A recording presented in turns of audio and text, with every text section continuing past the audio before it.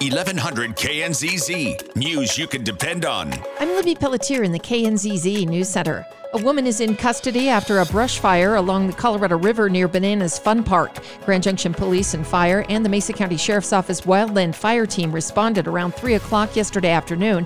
They put out the fire with a float pump using river water. Investigating officers spoke with a victim and then took the female into custody.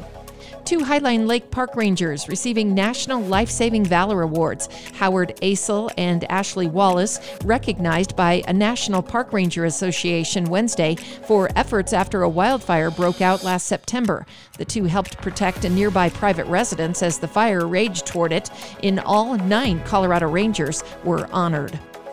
Petitions to recall RE2 School Board member Tony May have been ruled sufficient, paving the way for a recall election. A recall election may not take place within 60 days of Tuesday's presidential primary. The county clerk will announce an election date later. A Wheat Ridge man is under arrest in the January 6, 2021 Capitol riot. 34-year-old Matthew James Melson taken into custody Wednesday. The U.S. Attorney's Office says body camera footage shows Melson shoving police officers and breaching barricades.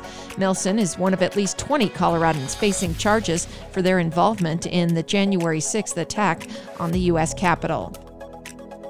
2 southeastern Colorado farmers have agreed to pay more than $6.5 million and spend time in federal prison to settle accusations of defrauding federal crop insurance by tampering with rain gauges, creating false precipitation records. The pair used methods including covering the gauges with equipment and filling them with silicone to falsify rainfall data in 2016 and 17. I'm Libby Pelletier in the KNZZ News Center.